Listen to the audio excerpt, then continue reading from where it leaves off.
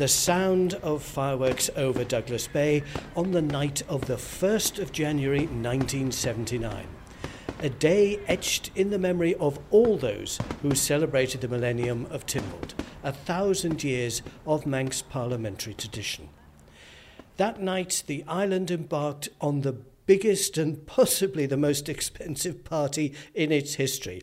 But what a time we had. I'm Charles Guard, and I was one of the event organisers during Millennium Year, and in this programme I'm going to recall some of the extraordinary events of that celebration 40 years ago. I'm joined by a friend of mine, someone I met during the run-up to that year, Robert Quayle. At that time, Robert was the newly appointed and the youngest ever Clerk of Tynwald, and most of the organisation for the year fell on his shoulders. Robert and I have come to the Public Records Office here in Douglas, where there's a wealth of files and papers to do with all aspects of Millennium Year. And it's fascinating to read through old letters, minutes and memos. To be honest, I thought all of this had long since disappeared, so it's something of a revelation to find that this important institution, the PRO, has kept all this, and much else besides, as a vital record of the island's government and administration. So, Robert, how did the idea of Millennium Year come about?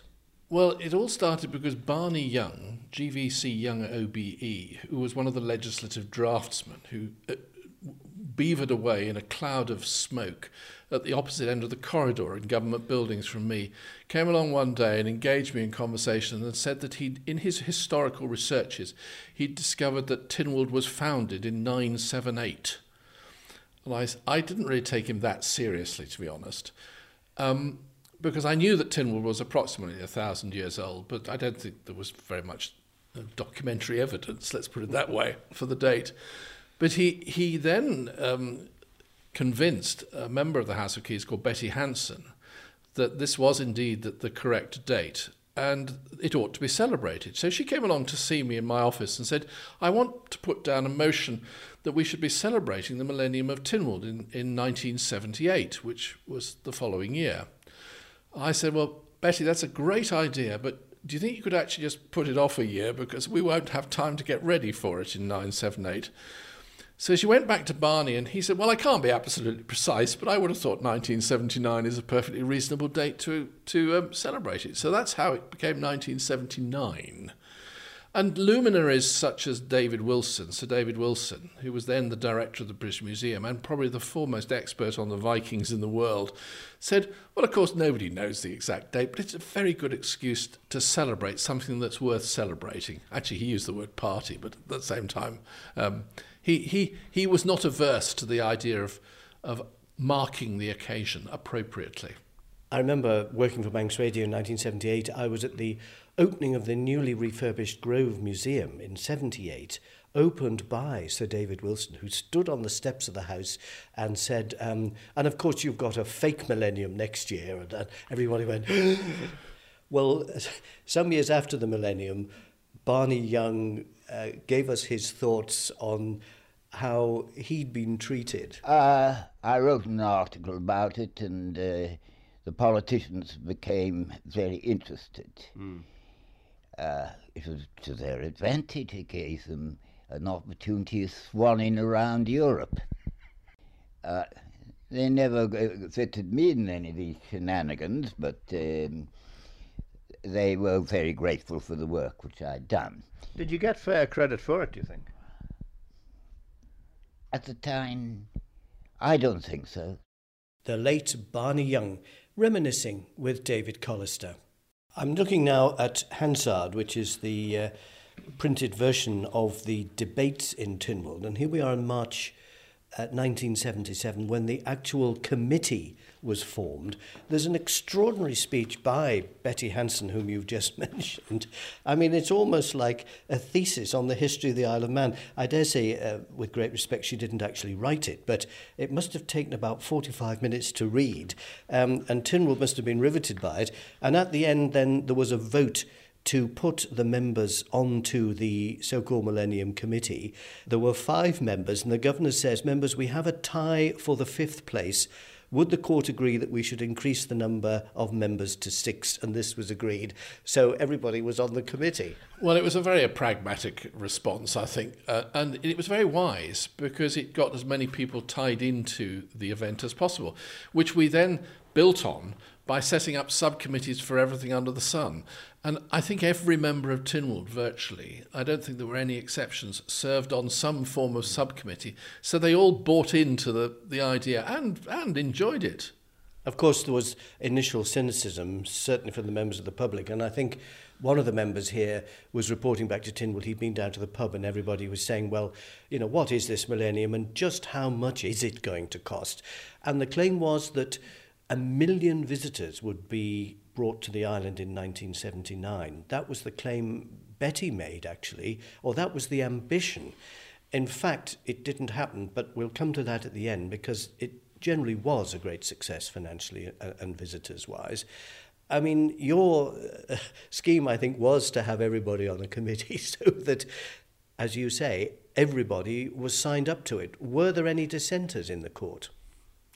I don't remember any dissenters. There were 1 or 2 who were a bit sceptical about it, but everybody seemed to get on board. I don't recall anybody boycotting anything. Even some of the more cynical members were quite happy to come along to some of the celebrations, and I think they all took the view that, well, we're going to celebrate this, let's get on with it. And most of them did recognise what a marvellous opportunity it was to sort of relaunch the Isle of Man in some areas, and that worked. I'd only come back to live on the island in 1977. I'd been away at Music College and living in Ireland, and I was summoned to the Speaker's office, the then Mr. Charles Carouche, and invited to organise one of the weeks of celebration. I was given Celtic Week. We'll come back to that in a moment, which was to be the week after Tynwald Week. So quite a lot of people were brought on board. And in fact, if you look at the list of events that happened in Millennium Year, it's just phenomenal. Everyone who did an ordinary event did a Millennium version of it. But the year opened with a major concert at the Gaiety Theatre with fireworks outside. But prior to that, someone, possibly you, had the idea of getting a message from the Queen with the Queen's baton. And you seem to be everywhere in this year. I mean, you have to be given pretty well credit for organising the whole thing. You were down in Buckingham Palace meeting the Queen about this idea. Somebody had the idea of a relay bringing a message from the Queen to launch the Millennium celebrations. And Derek Pobjoy of the Pobjoy Mint, who were minting the island's coinage at the time, said, well, I'll make a baton that you can put the message in.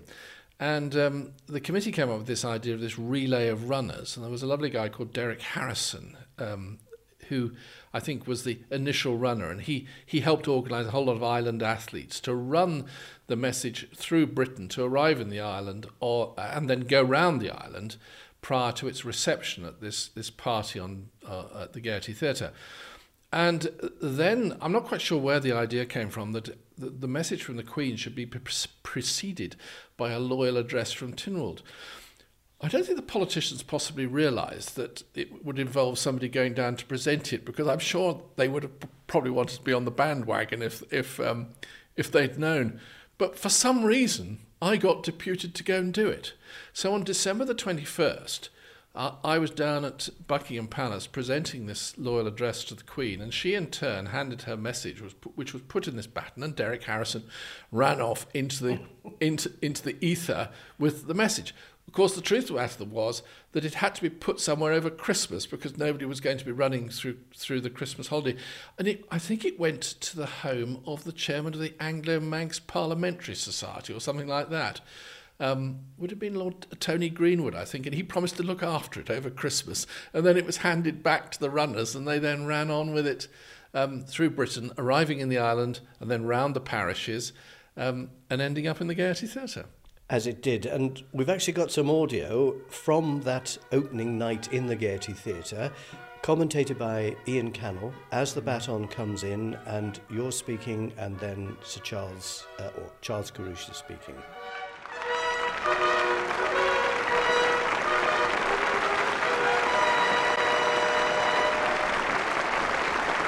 Here the applause from the audience as Derek Harrison, flanked by his 4 escorting athletes, runs down the centre aisle of the Gaiety Theatre, up the red carpeted staircase and onto the stage of the theatre, where he hands the silver baton containing the message from the Lord of Man to Mr. Robert Quayle, the Clerk of Tynwald. And you will hear Mr. Quayle announcing the arrival of the baton, and that will be followed by the voice of His Excellency the Lieutenant Governor. Your Excellency, a message from Her Majesty the Queen, the Lord of Man. Mr. Speaker, would you be good enough to read the message? Your Excellency, Your Worship, my Lord Bishop, Your Honours, distinguished guests, ladies and gentlemen. The royal message reads, I am deeply grateful to Your Excellency, the Council and Keys in Tynwald assembled, and the people of the Isle of Man for your warm and loyal greetings. I greatly value the ancient ties which link the Crown with the Isle of Man, and I look forward to presiding at the annual meeting of Tynwald next July and sharing in the celebration of this historic event. How was this promoted? I mean, the idea of us celebrating 1,000 years of history, in the end, an enormous number of royal and distinguished visitors came throughout the year. Did our politicians go and spread the word? There were a number of dedicated visits to places with which we had historical connections that had perhaps lapsed. And I particularly recall visits to Iceland in the depths of winter, which was fascinating, I have to say, to Norway, Denmark and Sweden. And it was my first visits to all of those countries, and there seemed to be a considerable amount of interest. The Swedes were the most difficult to get involved. They looked politely interested, but not terribly. The Norwegians and the Danes were really quite on board with the whole thing, recognising the commonality of our parliamentary traditions. It does, if I may say, sound a little like politicians having jollies. Were you accompanied by politicians? Well, I accompanied politicians. I carried the bags. No, it was quite hard work, actually. We were only two or three days in each place. I mean, it was endless meetings and telling people about the Millennium and about the Isle of Man. And it actually was the real revival of those historical links, which have been maintained ever since.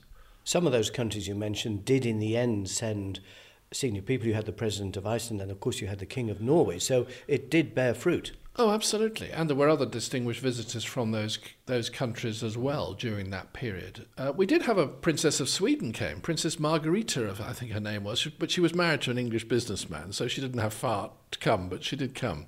One of the legacies of Millennium Year was, of course, the Millennium Way.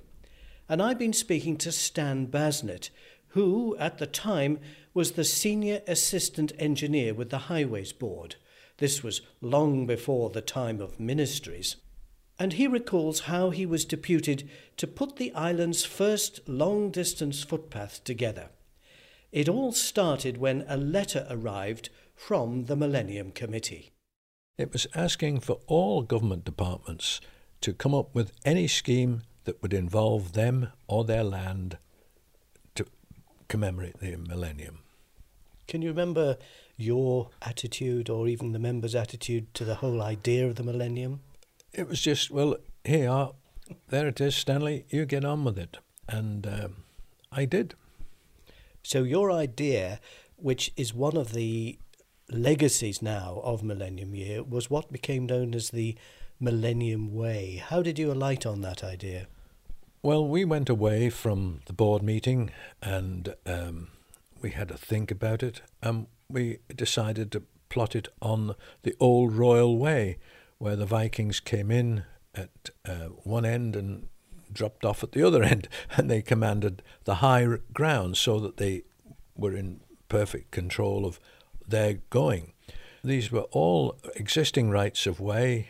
In places there were no rights of way because it was open common land, and there was a free right of ramblage over all these areas, so we just had to join them up. I've just been looking at some of the photographs you've taken, one of tens of thousands I think you have, Stanley. Yes. And you showed me something that I recall vaguely at the time. There was a certain amount of vandalism of the new signage. What was that about? Well, we never really got to the bottom of it. It had happened in two areas, one above Kirkmichael and one round Santon. The one around Santon we put down to a farmer, but we couldn't prove it, and we just replaced them. And eventually they got used to them and they just left them there because they realised how important the Millennium Way became. It was opened by Norman Radcliffe at the bottom of Sky Hill. I noticed there's a red ribbon and a pair of scissors. Oh, yes, the scissors. Yes, they were a pair of pear scissors. And they were all glistened and they were polished and everything, and they were absolutely super. But they wouldn't cut the ribbon. Were there any particular landowners who refused to allow it to pass their land? Yes, there was one who lived out at Dalby, and yes, it became quite a problem. That we had quite a battle in the courts about it, but in the end they won. And then after she died, she passed the land to a cousin, I think it was, who said yes, go ahead, and it all resolved itself in the end. Yeah. Well, Robert, one of the big events was the Mission to Man, organised by Bishop Vernon Nichols, I think. And there was a controversial side, I have to say, because the bishop decided to close all the church halls while the Mission to Man was on, to make sure that no one could have their crochet meeting or their yoga classes. I think they would all be forced to come to the Villa Marina. At least that's what it looked like. But you actually spoke at one of the big meetings in the Villa Marina, and you had said that day you had been walking part of the Millennium Way. And I have a photograph here that I don't think you've seen. I haven't, and there I recognise myself, and I recognise my younger brother, who's there, and I recognise my very good friend from Cambridge days, who's still a good friend, and my dog, Bumble, yes, who, as you can see, participated readily in any alfresco lunches. Well, there you are on the way, eating sandwiches.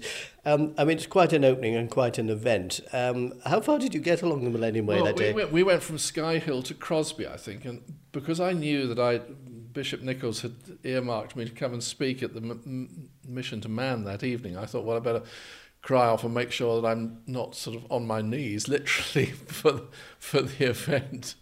But I think I do recall using the illustration that I picked up on the walk of seeing these finger posts or these little signposts of showing you where you should go, as an indication about how life panned out, really. And one occasionally got these, signposts. Yes, I've heard the sermon. It's very impressive. All right, well, thank you. I don't remember much more about it than that, except that there were a lot of people there, I remember. The two big things I think you could say about Millennium Year was, of course, the royal visit, which we'll come to in a moment, but the other was Odin's Raven, and that got international publicity and is still, of course, remembered today. How were you involved in that? Well, there was a man who lived on the Isle of Man called Warwick Charlton who'd come up with an idea of doing a voyage from Norway. And I don't know whether he influenced Robin or whether Robin Bigland had the idea totally spontaneously. But he then came forward with this idea of having a boat built, a replica boat built in Norway, and getting together a crew to row it or sail it to the Isle of Man. And what's more, Robin was deeply committed and agreed to underwrite the cost of it fantastically and generously. and it was very much his project. And of course, it was one of the events that really captured the public imagination in Millennium Year. Well, I've been speaking to Robin Bigland about that. The family Bigland came from Cumbria, but originally they were from Biglandsfjord in Norway. So he had, a great Viking heritage. And he told me more about how it all came about. Well, I suppose the mere fact that the family had historically come over from Norway in such circumstances had fascinated me from an early age.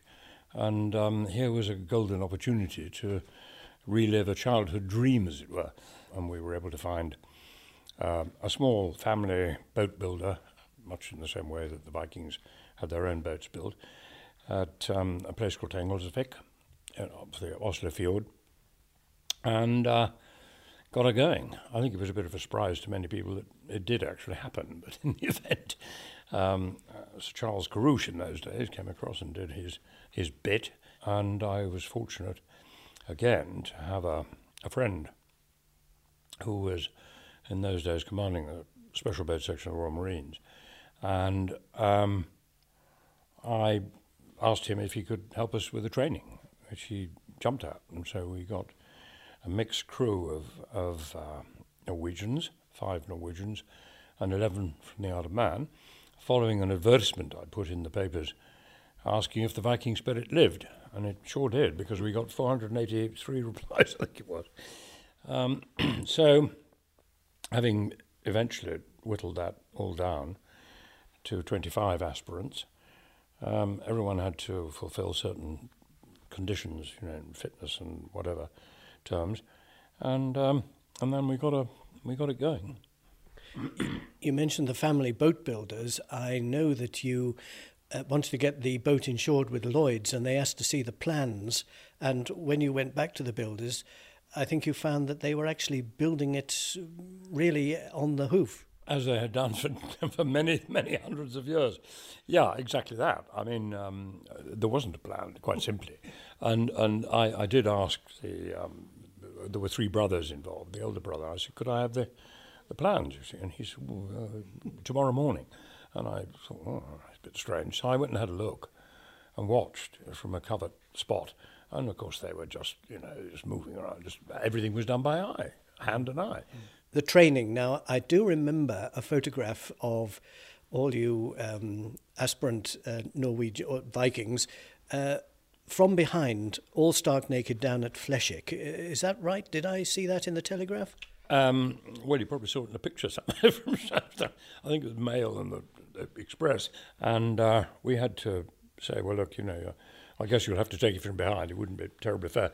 I have to tell you that when I got back home from having been, we were training in November and December, it was very cold. And as you say, we were naked in the sea, doing all sorts of exercise and whatever. I got back home, and my wife said to me, where have you been? And I said, well, we've been naked in the ocean off Flesvig Bay. And she looked at me and she said, lots of flesh, but not much wick, I fancy. Now, it was launched, I remember the broadcast, by Lady Paul, who actually went out to Norway. She did indeed, yes, she did. I named this ship Odin's Raven. A fair wind to the ship, success and prosperity to her brave and valiant crew, to bring her safely to the Isle of Man. And now in Manx, Tami Genmis, a longshore, Fich Odin, Kirvai then long, as sonnis as Spidelis, then skimmy brow Donald Eck. And she's launched a first-time shot, and now Odin's Raven slowly sails into the fjord here. The trip, I think, took, about 37 days? Yes, I think that's about right. I remember we spent 31 nights at sea because, of course, most of the time we had rendezvous at various places down through the Scottish Islands and the like. And in order to turn up at whatever time, 10 o'clock the following morning or something, you had to get there the night before and then sort of appear around the headland, to the bands playing and the other jamboree. But you couldn't do that by, if you had to sail a couple 100 miles or whatever it was. Obviously, you had to arrive ahead of time, and so it involved a great deal of night sailing. But given that, of course, at the time we left on the 28th of May and came back, as you know, on the eve of Tynwald. The thing was, of course, that you didn't have any support boats with you. You refused to have that. You were out there as the Vikings would have been. Well, we did want it to be a proper experience. I mean, I think when you have escort vessels and things, it's not. You don't feel it's authentic. I mean, admittedly, equipment in those days was rather different 40 years ago. You didn't have sort of Gore-Tex. Well, actually, we did. That's not true. We were asked if we would try out some Gore-Tex, the original Gore-Tex. But unfortunately, it didn't work. It blistered and leaked. So they've made some improvements since then. It's pretty good stuff nowadays. But in those days, it wasn't too good. The BBC did do a documentary, and I think it was in The Sound of Rasay that the director tempted you out, much against your better judgment, because it was pretty rough, and there was, of course, an important event then took place. It was a very gusty, blowy day. Bill Hook, the producer, wanted as much footage as he could get, obviously, for the film they were making, and encouraged us with the idea that, the wind was just right for a speedy trip and so on. Anyway, I only took about 5 people, I think, with us, and that and offloaded a fair bit of gear. Anyway, it is the case that we were hit by this gust, and she capsized, and we'd prepared for that. I mean, we had trained, as to what to do.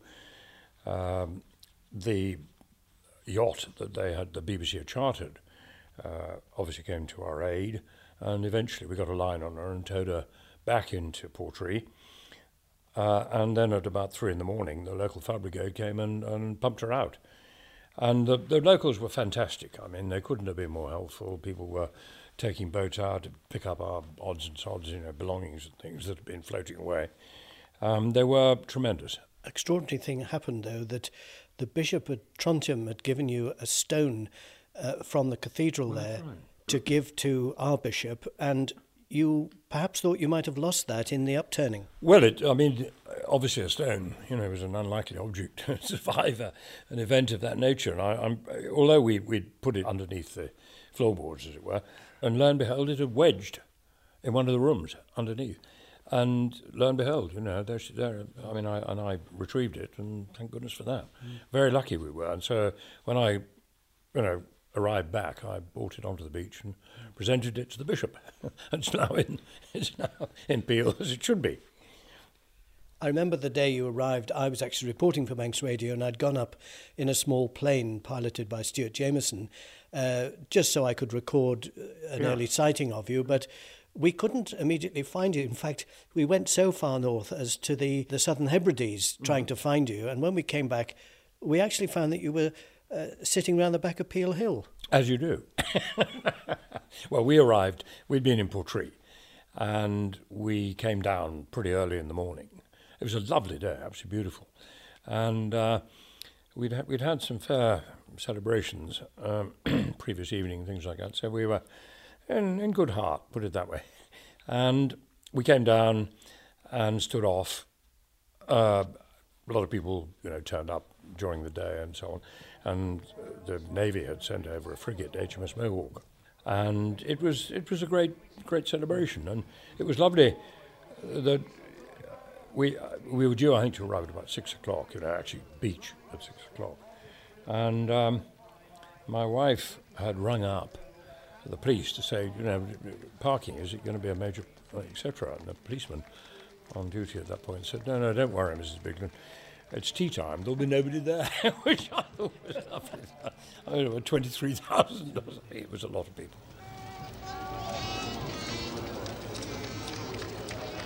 The sound of Odin's Raven arriving in Peel on the evening of the 4th of July. Well, Robert, the even bigger highlight of that week was, of course, the royal visit of Her Majesty the Queen, which had been announced at the opening ceremony in the Gaiety in the January. And this must have taken an enormous amount of your time, when you read the statistics of who was here and what was happening, I mean, how did you pull it all together? Well, I don't want to underplay the role of Sir Charles Cruche, the plain Henry Charles Cruche then.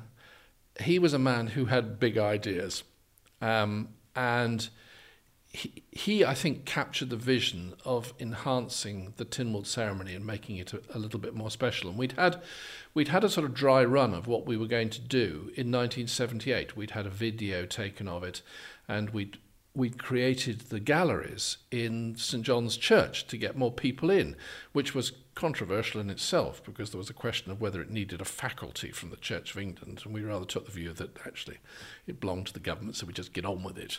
There was also the controversy of the memorial wall on the Fairfield, which was moved so that the Fairfield could be made larger. And, of course, people didn't seem to realise that had been put there in memory of the Manx fallen in the First World War, and a whole lot of trees came out. So there was a great sort of controversy over that. But so we'd had a dry run of what we might do for the Millennium Tynwald ceremony in 1978. But with the Queen coming, there was an obvious opportunity to enhance the ceremony. And very early on, we were introduced to a marvellous man called Major Anthony Mather, who was attached to London District, which was, I think, just gave him an opportunity to go and organise lots of ceremonial military occasions. And he was a bit of an expert on it, having cut his teeth with being the officer in command of the pall-bearing party at Winston Churchill's funeral. And he started coming over, and he made a number of suggestions which we latched onto very, very readily, of enhanced guards of honour and bigger bands, and what about the Queen coming in a carriage? And if there was a carriage, of course, we could possibly have the household cavalry providing an escort, and then we'd probably need a royal salute with artillery. So the idea just grew like topsy, and we added all these bits that were very appropriate for a royal visit and a very special Tynwald ceremony. There were some who felt that this was making Tynwald over-militaristic, but I think most people enjoyed the pageantry which it provided. Actually, Anthony was able to pay us a visit on the Isle of Man a few weeks ago, which is the first time I think we'd met for 40 years. And it was wonderful to reminisce together. He didn't recognise me initially when he got off the plane, because he said, "You had a beard the last time I saw you." He's had a very distinguished career since. He worked at Buckingham Palace, and then he's been the originator of all the military orders for great ceremonial events, such as the funeral of the Queen Mother, the funeral of Princess Diana, and it was a marvellous occasion to reminisce together about some of the things that happened during that year. The Tynwald ceremony had been going for 1,000 years or so, and it would have been improper to alter that really in any major way. We just increased the numbers and the colour and the spectacle to go with the Queen and the Duke of Edinburgh attending. And so instead of having, let us say, a small guard of honour, which we refer to it as a small guard of honour of 2 officers and 48, we upped it to 3 officers and 99. The area was good for bringing in carriages rather than straight motor cars. Luckily, again, I knew the Guard and Quayle, and we made a plan with him, all, of course, subject to the Queen's approval. You've reminded me of all these wonderfully named officials that got involved at your instigation, like, well, the Crown Equerry, Sir John Miller, who was a wonderfully characterful person, who was in charge of the Royal Mews and arranged for cars and carriages, and now was Silver Stick in Waiting and the Riding Master, and all these wonderful titles that I now am reminded of, and all carried wonderful uniforms as well. And we had to be incredibly innovative, if I remember rightly. We had to really sort of invent all the ways of getting around the logistical problems. Can you remember some of those? The logistical problems were enormous, but luckily we had others to, certainly on the military side, to look after that. But if you start introducing carriages, opposed to cars. If you have a car with Her Majesty in it, it has a police car behind it. And so if you have a carriage, you had to have an escort. And the smallest escort that you could manage for a sovereign was called the travelling escort. And if you have a travelling escort then and the monarch, then you need the, as you correctly say, the silver stick in waiting, and he needs his adjutant to hold his hand.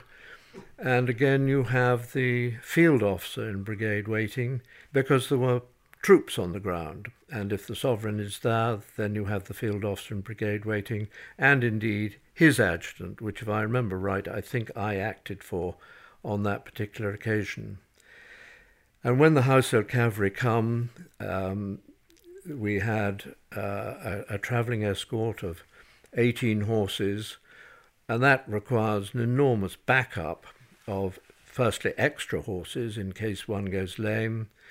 You have uniforms, you've got the bridles that have to be cleaned, the saddles, and of course on a mounted escort the troopers are wearing what they call jack boots, which travel from foot to thigh, really, enormous great black boots, and their helmets, all of which require polishing and cleaning. And if I remember rightly, we had to arrange for special limousines to cart some of these chaps in their jackboots around because they couldn't bend their legs sufficiently to get into ordinary vehicles. That's right. Because in fact in London, if we have them on duty, we put on a coach for them, but they all stand in the centre aisle. But there's no other way of getting them from A to B. The leading members of the travelling escort have already arrived opposite to the reception area, and here now is the royal procession. The royal carriage, one of the landors from Ascot, being drawn by 4 Windsor grey horses. And you will be able to hear the cheering behind me as the royal party arrives at St John's. 2 carriages. The second brings the Queen's Lady-in-Waiting, the Countess of Airlie, Crown Equerry and other members of the royal party, but now Her Majesty the Queen has arrived at St John's.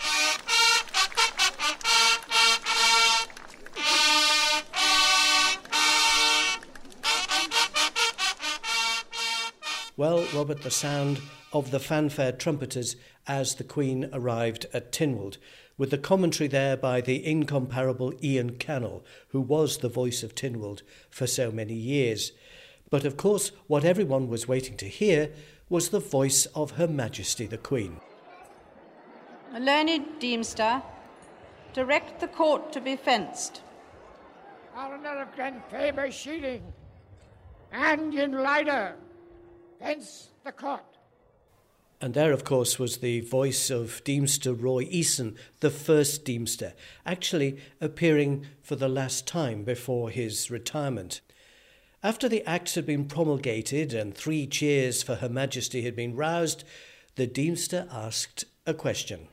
Has Your Majesty any further commands? If any persons wish to present a petition for redress, let them now come forward. Were there a number of petitions for redress that day? There were. I blowed if I can remember how many there were, but it was a marvellous opportunity for anybody who had any kind of grievance to come along and get a bit of publicity and present them inevitably to the Queen. One of the more memorable ones was Mrs. Hazel Hannon, who wasn't at MHK at the time. I haven't the first idea what her petition was about now, but she arrived, and we'd obviously felt the need to make sure that petitioners were at least appropriately decorously dressed. And Hazel turned up in jeans and a T-shirt at the sort of pre-meeting to be briefed on what to do. And I think she recalled my look of horror at seeing her garbed in that way, and it was all a try-on because she had fully intended to go and get properly dressed afterwards, but she succeeded in winding me up. The captioning ceremony afterwards in the church, the Queen and the Duke of Edinburgh walk back to the church, and there's a sitting of Tynwald where the acts that have been promulgated are signed. She, well, it's normally done with a quill pen. Did she use a quill? I was told that the Queen declined to use such newfangled writing implements and that she'd only use a Parker 61. So I actually went and bought a Parker 61 personally, thinking, well, I'll produce a pen for her to use and then I can keep it. Probably a very improper motive for a public servant to admit at this stage. But it was there for her to use. I don't know actually whether she used it, because I was told that she did take something out of her handbag as well. But that pen is no longer in my possession. I presented it to Tynwald many years ago and said, I think this was the pen that at least was available for Her Majesty's use on Tynwald Day. But there was a bit of a glitch. Your Excellency, members of the Council, Mr. Speaker and members of the House of Keys, we shall now caption the acts just promulgated on Tynwald Hill. Because the wording that had been stamped on each act that had been promulgated rather suggested that the Lieutenant Governor would sign it. And there's a little sotto voce exchange between the Queen and Sir John Paul, who was sitting next to us, and he'd say, well, just get on with it, just you sign it. The court will now stand adjourned to Tuesday, the 10th of July, 1979, at 10:30 a.m. in Douglas. The Council will now retire, and members of the House of Keys will remain to transact such business as may be brought before them. Later that day, of course, there was the official opening of the new Peel School, the secondary school, Queen Elizabeth II's school, named after Her Majesty, and the chairman of the Millennium Committee, who dressed as wonderfully as the Queen herself, Betty Hanson, was there. And I have to say, not being unkind, but quite a few of the people we hear speaking on Tynwald Day affected very, very far back accents that I'm sure they didn't normally have. Here we hear Betty Hanson welcoming Her Majesty. In welcoming Your Majesty to this school, I express the greatest possible joy and honour that the Board of Education and the people of the island feel about your presence here this afternoon. Your Majesty, may I humbly ask you to unveil the plaque which commemorates this historical event. Betty Hanson with her best voice. Well, after Tynwald Week, there was Celtic Week, which I was organising, and I think I spent around £45,000 that week alone. We had the Irish-Scottish shinty hurling final, but we had to fly all the players in private planes, which wasn't cheap. I remember the final was being played on the Portishead rugby pitch, which obviously hadn't been used for some months. And when I went to look at it the day before, I saw, to my horror, that the grass was nearly up to my waist. I rang my dad in a panic, and fortunately, he was great friends with Peter Dunn, the head of the corporation's parks department, and soon a great convoy of grass cutters was on its way from Belafton, and they mowed the whole field for me. We had Celtic pipe bands, Breton and Welsh dancers, Scottish choirs, the singer Mary O'Hara at the Gaiety, and the internationally famous folk group, the Chieftains.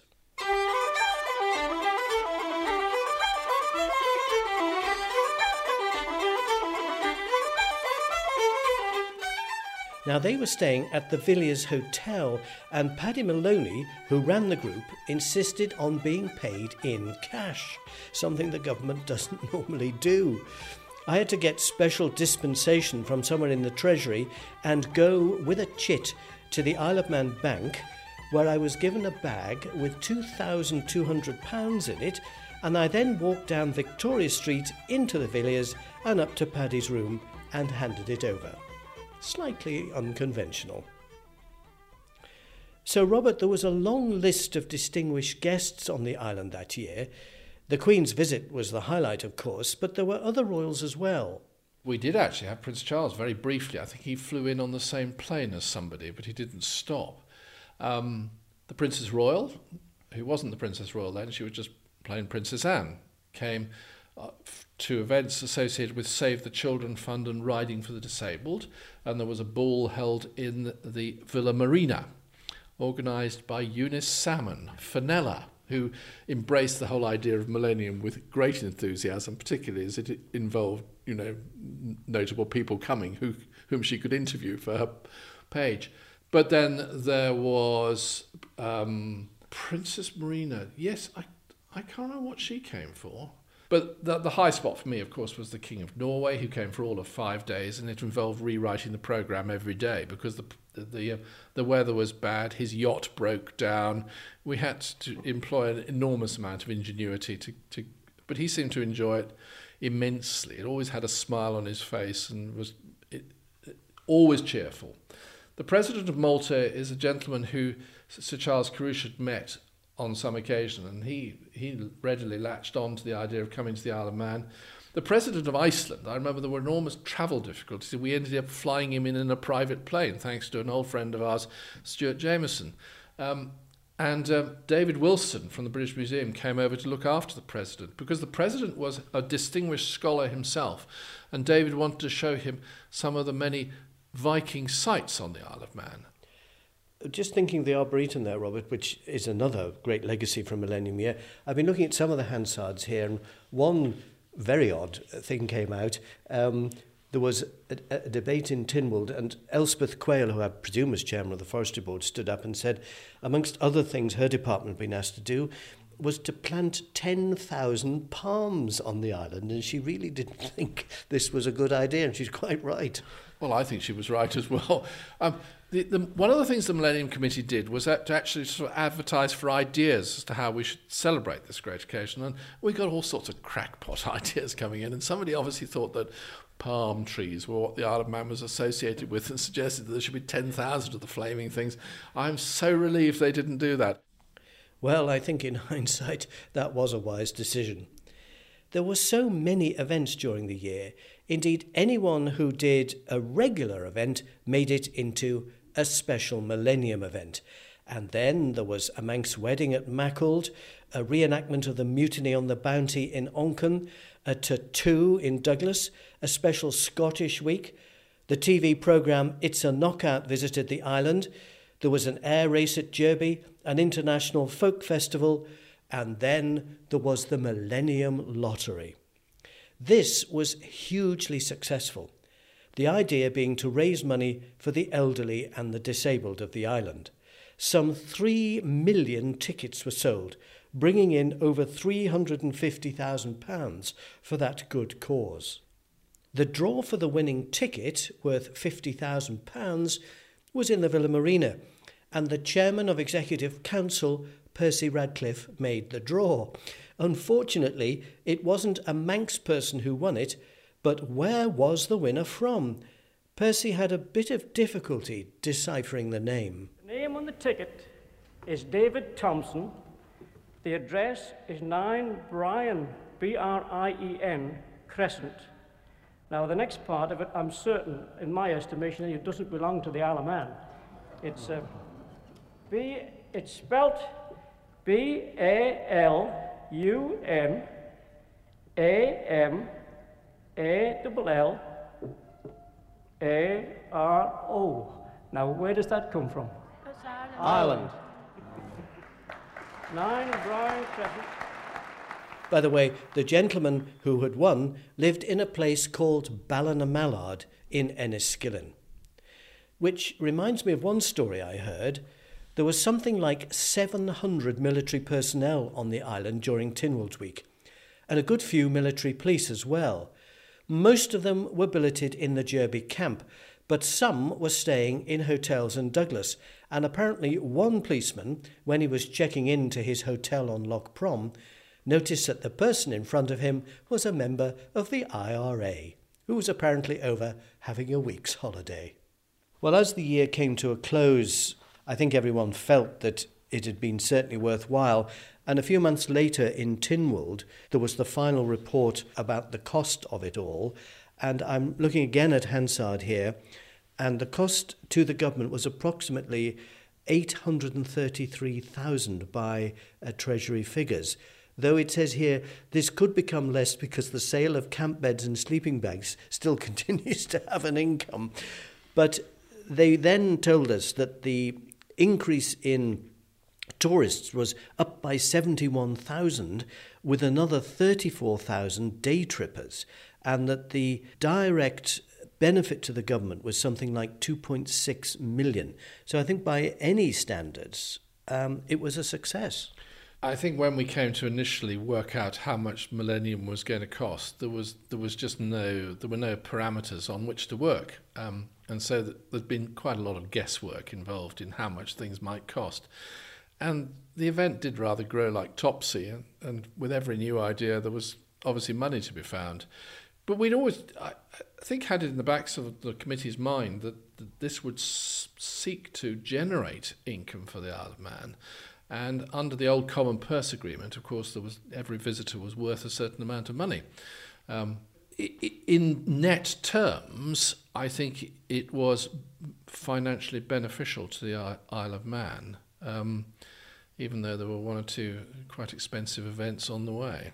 Well, talking of that, I can't help noticing you came back in 1980 for a further, in February, 50,000 for the Tynwald ceremony, and then I think in March or April, a further £130,000 for the Tynwald ceremony.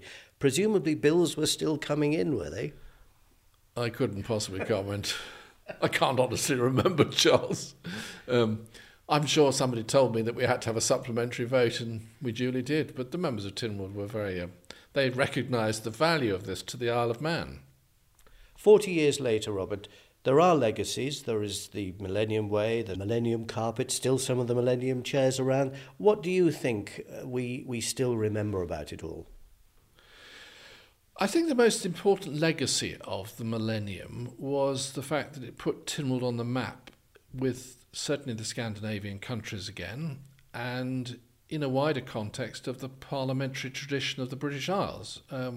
Up till then, we'd been living rather under the shadow of Westminster, and it was a good opportunity to reinforce Tynwald's much older roots than Westminster in the form of the Viking meetings of the people with the Lord on a certain day every year, which is the same route that you get in all the Scandinavian countries. And it did promote the Isle of Man on a world scene, a theme which Tynwald continued to do during the subsequent years with its involvement with the Commonwealth Parliamentary Association and things like that. Don't forget, the Isle of Man was this little sort of place in the Irish Sea that most people hadn't even heard of. And I think it did promote the Isle of Man very heavily in the wider world.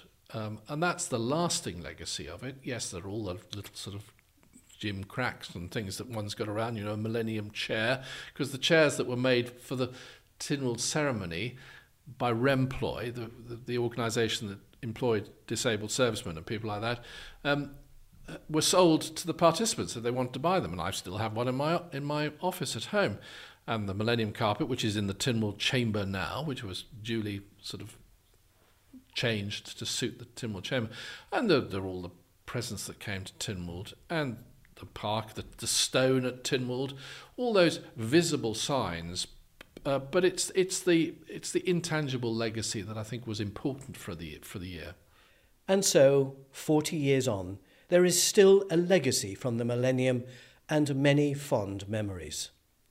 My outstanding memory was the visit of the chieftains and their concert in the old Palace Lido. But perhaps not for the reason you might expect.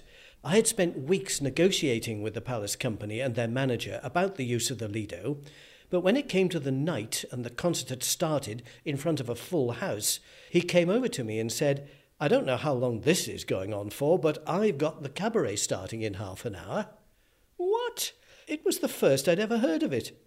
I managed to delay the cabaret, but the chieftain's concert certainly finished early and the public were very disgruntled. As they were leaving and complaining to him, the manager had the nerve to point to me and tell them that it was my fault. Of course, they rounded on me, and it was only the fact that I had my chequebook on me and was able to refund tickets there and then that I got out in one piece. Even so, I went on to a fantastic party with the chieftains that night, and they had played some Manx music. Amazing memories of an extraordinary year. And I can only say it was a privilege to be involved with celebrating 1,000 years of Manx parliamentary history and sharing Tynwald and our culture with the rest of the world. From Robert and from me, Charles Guard, goodbye.